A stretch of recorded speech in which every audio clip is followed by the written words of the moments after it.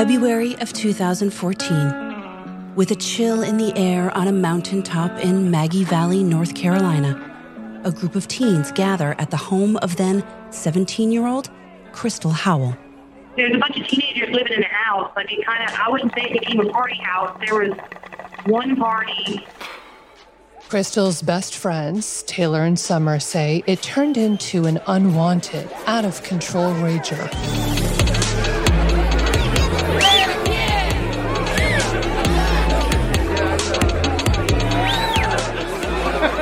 Less than 15 people was who she invited. And another bad thing about small towns is when you tell one person one thing, everyone finds out. So that one party ended up being like 50 or 60 people. Maybe even 100 people at her house. And man, there was some really messed up stuff that happened that night. I don't really remember much of the party because immediately as soon as people started coming over, I drank a lot and I blacked out. She had brought home what we thought was cocaine, and it turned out to be meth. And then, that's when things got, really weird. I guess it stopped being, any kind of fun. It just started being weird. I wasn't really able to stay there. I was literally going crazy. I felt split from reality, and I was like, well, maybe it's the house. Maybe I just need to go. I was there when she actually left and packed up the U-Haul and left for Georgia. Just usual, I love you, I'll call you, I'll keep you updated.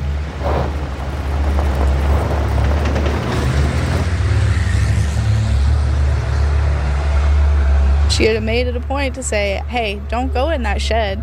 Don't do this. Don't do that. I was like, okay, I won't while you're here. I am a nosy as fuck person. I want to know everything. So there was no key.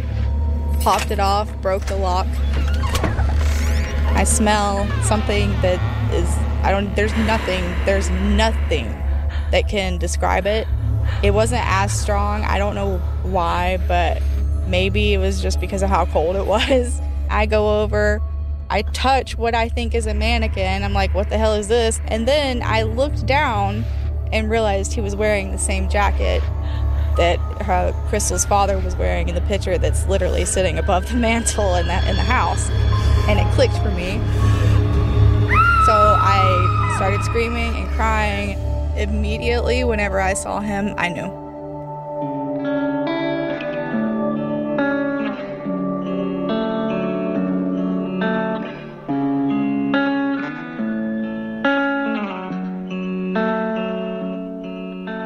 I'm Melissa McCarty. And I'm Kelly McClure. We are Emmy-nominated investigative journalists, and we've been talking to Crystal Howell since her dad's murder in 2014. 8 years after Michael Howell's murder at 25 years old, Crystal is telling her story. They wanted to believe the worst. They wanted to believe it's for money or because I wanted to go out and hang out with my buddies. It's like they wanted to believe that because it makes it easier to put a child in prison for the rest of their life if it's for something like that. They don't want to believe that I tried to reach out for help and nobody was listening. Over the next 10 episodes, you'll go inside the mind of a teen killer. I didn't have any sort of plan, or I've never sat there and thought about killing anyone or hurting anyone. It happened so fast that there was no thinking, it was basically like an impulse. Hear her growing pains that led to the murder of her father. I looked out of his bedroom door and I saw him and I heard his last breath. The elaborate cover-up in the aftermath, and will reveal for the first time her secret accomplice. I'm a little bit nervous and scared because a part of me does think, what kind of retaliation could there be? Because whenever I was in county jail, I did receive a few threatening messages from him. And evidence never seen or heard before. Quote, some people just need killing, end quote. I have felt that intensely underlined. I have worked to suppress it, but that hate, that feeling of having a mortal enemy can come out. Yes, I have plenty of deficiencies as a person and parent, but have done my best with Crystal. Crystal Howell endured a childhood riddled with pain and lived a life of fear and instability. Her cries for help went unnoticed and ignored. I felt like she was in an abusive situation. I know the police came out and spoke with her. I want help, but at the same time, I don't want my dad to get in trouble. Like, I don't want to see him back in jail. The cop, he drove down the driveway, and when he sees our house, I hear him laugh, like, kind of under his breath, like kind of scoff, like, is this girl for real? So when the unimaginable happens, does culpability fall solely on the teen? Like, nobody cares what's going on. Nobody is willing to listen. So what's the point of even speaking up? When it comes to the sentencing of teens who commit murder, there is no nationwide standard. Some receive life sentences, while others walk away with only probation. So when it comes to Crystal Howell and the case against her, does she deserve the life sentence or a second chance? My whole life, all I wanted was to be somebody that he could eventually look at and be like, that's my kid, that's my daughter. I raised her like a moment where I could make him proud, and now I feel like, where's the moment? I'm living the rest of my life in prison. And I just don't know where the moment's going to be.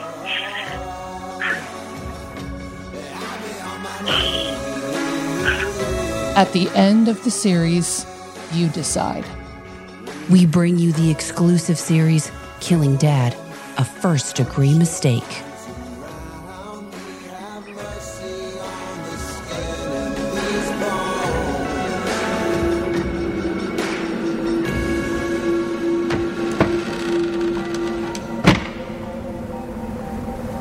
What was found in the shed inside a storage bin that cold winter day would cause a ripple effect through the small mountain town of Maggie Valley, North Carolina, one that even the mountain winds can't seem to shake loose. The headlines were plastered across the world. Teen kills father, hides body, hosts parties, installs a stripper pole in the kitchen. A mountain teenager is charged with first-degree murder. Deputies say 17-year-old Crystal Howell shot her father, then hid his body in Maggie Valley. Crystal was 17 at the time when she shot her dad while he was sleeping.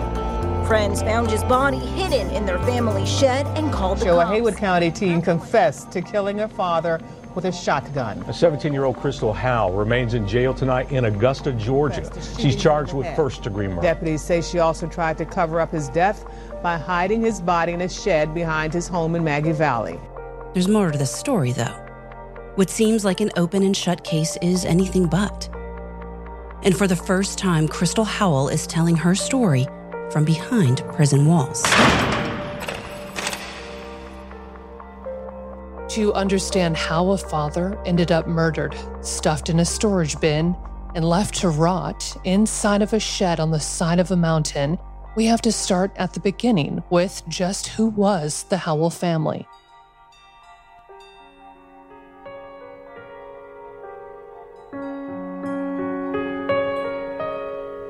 Michael Howell stood at 5'9" with a youthful face, blue eyes that were shielded by large framed glasses and an awkward smile.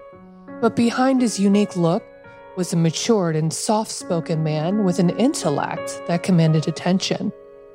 Brenda Ennis was Michael's aunt. Mike was very eccentric, and, I was okay with him, but he was, you might say, a little odd. His grandpa raising him, he seemed like an old man in a lot of ways. He smoked a pipe. He just wore those glasses and smoked his pipe. Michael was a sports writer in the Southeast, and his love of writing matched his love of golf.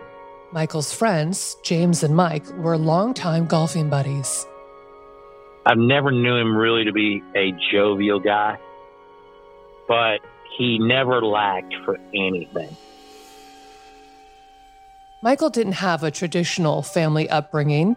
Brenda says his family was torn apart at a young age. His dad was my brother, and he committed suicide when he was about 23. He had lost his job and had a very tragic, bad divorce, so this is sort of karma being passed down. Michael would fill that void with a family of his own. He met a woman named Christina, and the couple quickly started growing their family. First, it was doe-eyed daughter Sierra, and 3 years later, Crystal, a name fitting for her dazzling blue eyes. I kind of was more like my dad than my mom, and my sister kind of flopped to my mom's side. He loved Crystal to death. They were like two peas in a pod together. Michael would start a long-standing trend of pulling pranks on his youngest. One time, I watched the Stephen King movie, It, and, it's about the clown and all that. And we're all sitting around, and my dad, I'm already terrified of the dark. And he's like, hey, why don't you go outside and get some firewood? I'm like, all right, okay. And I'm trying to act all tough. I'm like, it's not that big of a deal. I'm like, amping myself up. I'm like, all right, just go out and get the firewood. And then out of the woods comes this clown, and I'm like, I'm running. And it ends up being my dad dressed up in one of my mom's church outfits. Like, it was like a clown outfit that she had worn for a church event. He was super proud of both of his daughters and happy. Mildred Hans, Michael's grandmother, operated a franchise of the mega-popular Merrill Norman Cosmetic Company. Shortly after it was passed down to the couple, Michael decides to step away and pursue his dream of being a sports writer full-time. Running a franchise of this magnitude on her own proved to be difficult for Christina. She just probably did not have business sense, I would say, because it'd been here forever. And then she branched out. One thing, I think she built too many stores. She opened up 3 and they sort of closed. And I believe she lost the house that they lived in. So, it's been a downhill spiral. The family of 4 that lived the literal white picket fence dream, a stark cry from Michael's own upbringing, started to weaken with the burden of financial stress, culminating in a decision that would divide the family.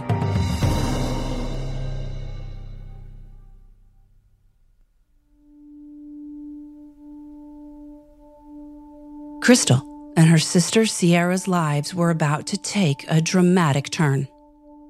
We came home and they were like, we're getting a divorce. It just kind of rocked my world, I guess. Like, I'm just sitting there like, what's going on? Like, just confused and unable to grasp it, I guess, because as an 11-year-old, you don't understand love and you don't understand the way that it falls apart. So in your mind, you're just like kind of self-centered, like, why is this happening to me? Where are my parents going to go? I was just kind of standing there and staring at them like in shock and just rooted to the ground. And I know my sister, she had ran up to... You have 60 seconds remaining. Should I just call back? Crystal is housed at a prison facility in North Carolina. She's only allowed phone calls in 15-minute increments. Difficult at times, when Crystal is in the middle of a traumatic story, we'd pause and wait for her to call back. To accept this call, press 5 now. I think I was talking about my sister. She ran up the stairs and she was crying and was just very loud. And I remember her screaming that she hated them. And I'm still standing there just confused. Like, what am I supposed to do? Like, my dad's crying. I don't think I've ever seen him cry. And I'm just confused. And I'm just looking at my mom and she's just kind of sitting there like stone faced and setting her decision, I guess.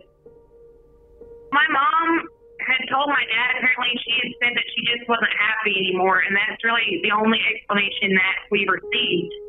James and Mike have known Michael since they were teenagers. Michael met the two on the golf course, as guys do. They stayed golfing buddies for decades, even through Michael's divorce. It was like a whirlwind, really. Yeah. It was just all of a sudden, just, it went from, hey, this guy's got a great life, great family, to bam, it was just done. Yeah. Yeah. The trio would gather for standing rounds of golf on the sacred fairways and greens where bonds last a lifetime. It was there they'd witness the shattering of a family, of their friend, and where family secrets would seep out and come to light. I guess my mom had been seeing another man, and he had found out that she'd been married, and that kind of crumbled that relationship off. So she had come back to my dad and was like, well, maybe we should work things out. But at the time of him coming home, I don't think he knew about this. He just thought, okay, my wife wants me to come back home. I'm going to do what I need to. Because I believe he did love us as a family, and his intentions were pure. Yeah, but he came home, and I'm happy because I'm like, okay, great. Like, everything's putting itself back into place. Christina's infidelity and real reason for wanting a divorce from Michael was still hiding in the shadows. And Michael's second chance at reconciliation and salvaging the family he'd always dreamed of wouldn't last long. Like many young teens, Crystal also began taking an interest in boys, but a chance encounter with a schoolmate would unravel the 18-year marriage of her parents. Well, it was all fine until I began talking to this boy from school. His name was Zach. And I was at this sleepover party, and these girls were just talking to this guy on the phone, and I'd never really talked to guys. I just kind of was off on my own, like, you know, I'm in 6th grade at this point, and they're talking to him, and they're kind of throwing hints his way that I like him, and I'm like, what are y'all doing? Like, I don't even know this guy, like, but him and I started talking online, and then that turned into, you know, the house phone calls, and with that comes caller ID. So it's clearly not in Zach's name because he doesn't pay the phone bill. It was in his mom's name. So it had her name and the last name Rester on it. So my mom, she's pretty diligent about kind of keeping track of who I spoke with and who I hung out with. So she's checking the call log, and she's like, who's this person with the last name Rester? I was like, oh, that's just my friend, you know, like kind of downplay it. And she's like, well, what's his dad's name? I was like, I don't know what his dad's name is, but I can ask. So I asked about his dad, and he had told me, and I told her his name's Pete. And she's like, oh, well, maybe you and Zach should go to the movies or something. I'm like, okay, cool. Like, my mom was going to pay for me to go on a date, whatever. And so she takes us to the movies, and it was like some action movie. I was like, the whole time I'm just like, God, why? And we're meeting back up at his house, taking him home, and the dad's in the front yard, and my mom's talking to him, and I'm like, oh, parent stuff, you know, I'm just sitting in the front seat playing with the radio. My mom gets back in the car, and it's like, that's her ex-high school fiance. I'm like, what? Ew. Like, it's just weird to think about your mom ever being with anybody but your dad, I guess.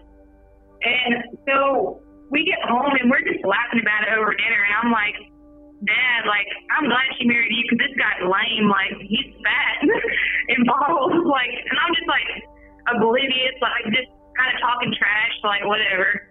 Because I'm not thinking, oh, my mom might start something up with this guy. And a few weeks later, probably, it was back to, I want a divorce. This is a decision I want to make after all. And then that time was final, and she didn't go back. Christina immediately started dating her old high school sweetheart. Michael tried to release the grasp of a love he so desperately wanted. His heartache was about to reach its tipping point when yet another deeply rooted secret is unearthed. He was pissed off, to say the least. But I know at first he didn't realize about the affair at first. And he's giving my mom half of everything. And she's kind of coming off pretty good for a divorce, you know. I mean, coming off pretty good. She's getting the house, half the cars, stuff like that. And amidst this happening, somebody on my mom's side of the family told him, you know, Sierra's not your kid, right?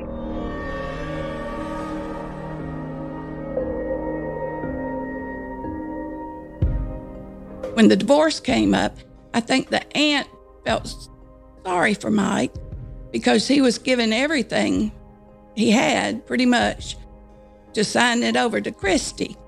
And she told him that Sierra is not your child. So that's how that came out. And, that was devastating to him. And so he ended up having a DNA test done. So apparently everybody is known on her side of the family except for me, my sister, and my dad. We're the only ones in the dark still. I didn't look at her any different. Like, that's my sister. Like, blood doesn't matter. You've been by me my whole life. Like, that's my sister. But I think she showed less how she felt. I think maybe she internalized it. Because, that's gotta hurt. Like, not knowing this person and on top of that, him not wanting to be around. And then our dad that we've known our whole life kind of just disappearing. And then you got a new man in the picture. Like, so you have 3 different options. It's like, who do you choose? Christy started it. She won the divorce. And I'm sure it's because she had somebody on the back burner. It was a betrayal that would rewire Michael's brain into everything he thought to be real. He just kind of drove him crazy, I guess. Like, he's angry because not only is his child that he's been raising for 14 years at that point not his biological child, but another man's coming into our home and kind of stepping in to his old position. When Mike was married, he loved his wife deeply. I think he was very hurt by the loss of that love and that relationship.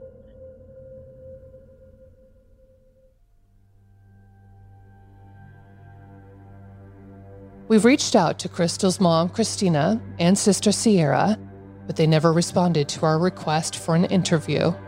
Michael did his best to hold his role as dad to both of his girls, even after the bombshell news that another man was now raising his daughters. I don't think that there was anything, he went above and beyond Crystal after everything happened, after the divorce. He went above and beyond for her, but I don't think he ever lacked for compassion or appreciation or pride for his other daughter. He never expressed any animosity. Not at all. The only animosity he expressed was towards his ex-wife. Unsure of where to go, Michael moved in with his Aunt Brenda for a few months. Was depressed during all that time, and he did go on about that divorce. And, so when you hear somebody after so long, you're like, okay, let it go. So, it was brutal.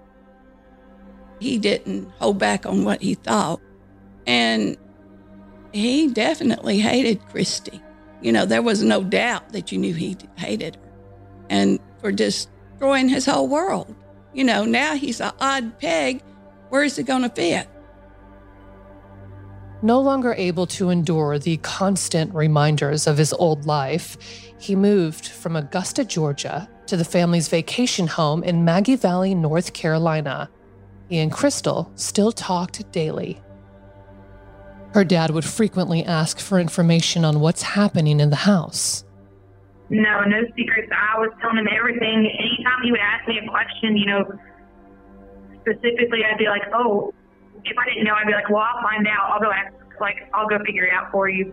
Kind of like a spy. Because that was the one thing I could do. I couldn't put back our family. I couldn't figure out why it had happened, but I could do this one thing, and it made me feel like I had purpose, I guess.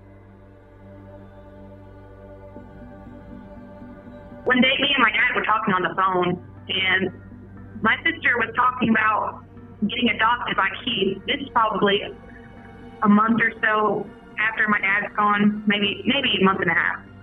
And so Keith is talking about becoming my sister's legal dad, adopting her. And I told my dad, because I was telling my dad everything. I heard him scream and he dropped the phone. And what I heard, I believe, was him hitting something, possibly like a wall. And I was just like, oh, what have I done? Like, I didn't expect that reaction, because usually I'll tell my dad stuff and he would make comments or stuff like that, but I never see him react like that. And I guess it hurt him to know, like, he's kind of losing, not only has he lost his life, but now he's losing other parts of his family as well. Michael was left a pit of emotions. Fueled by a broken heart, Michael decides to drive in the middle of the night for nearly 4 hours to the home of his ex-wife, Christina, her new husband, and his daughters. The betrayal's what really lit the fire. But then Mike, he wouldn't leave well enough alone. I think he harassed Christy. It was like, that's all he thought about, period.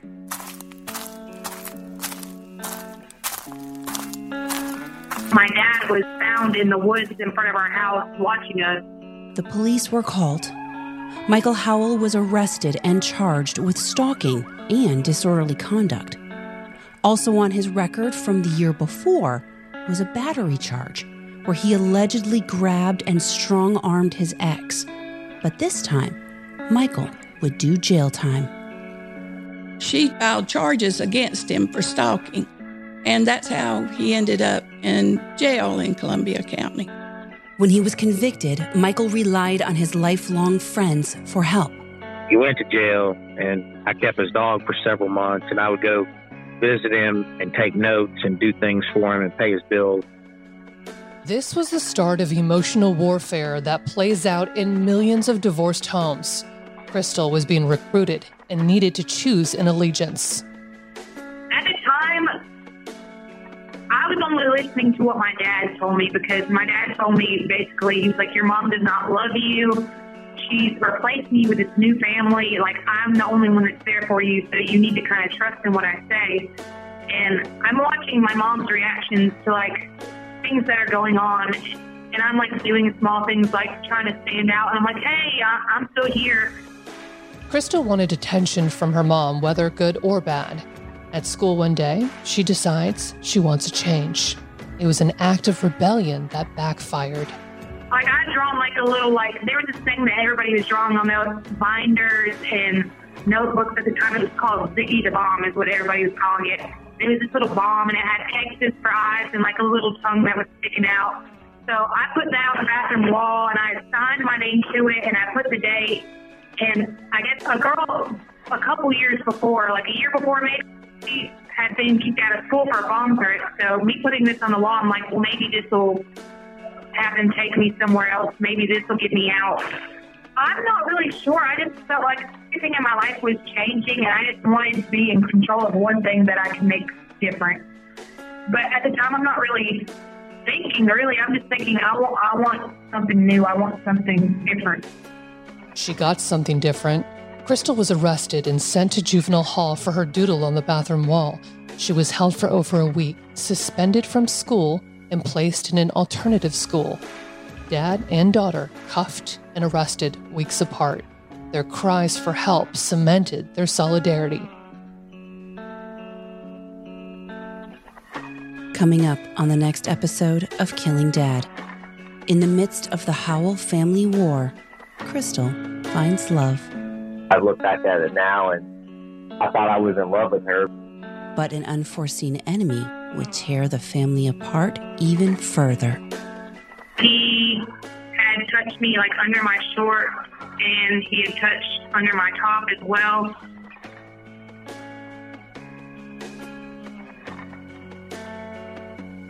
Yeah, I've been coming home. And I'll be on my knees.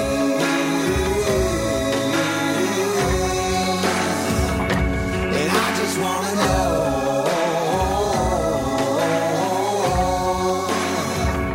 I'm where I gotta be.